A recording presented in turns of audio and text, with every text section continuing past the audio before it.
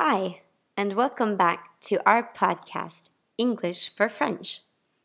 Megan here with this week's podcast topic, countable and uncountable nouns. This is useful for talking about quantities and knowing when to use the question, how much or how many. Let's jump in. First, we'll look at countable nouns.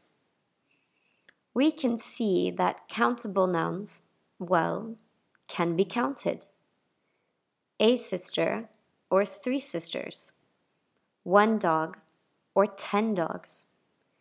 A pen or many pens. I can count these nouns.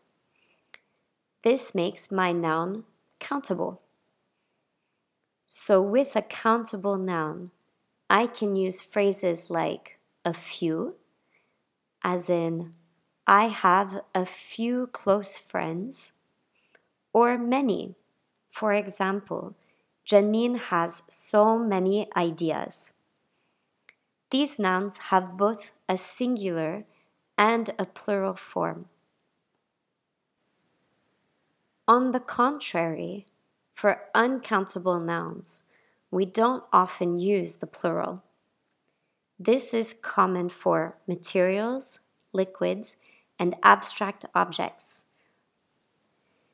So materials like wood, liquids like water, and abstract ideas like love and freedom. When talking about these items, we have to use phrases like a little or much.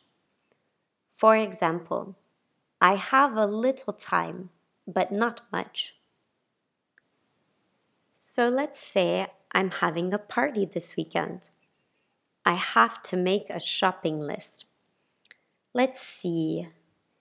I need to buy 5 pizzas, a few pastries, a little salad, some drinks, and a lot of fruit and vegetables.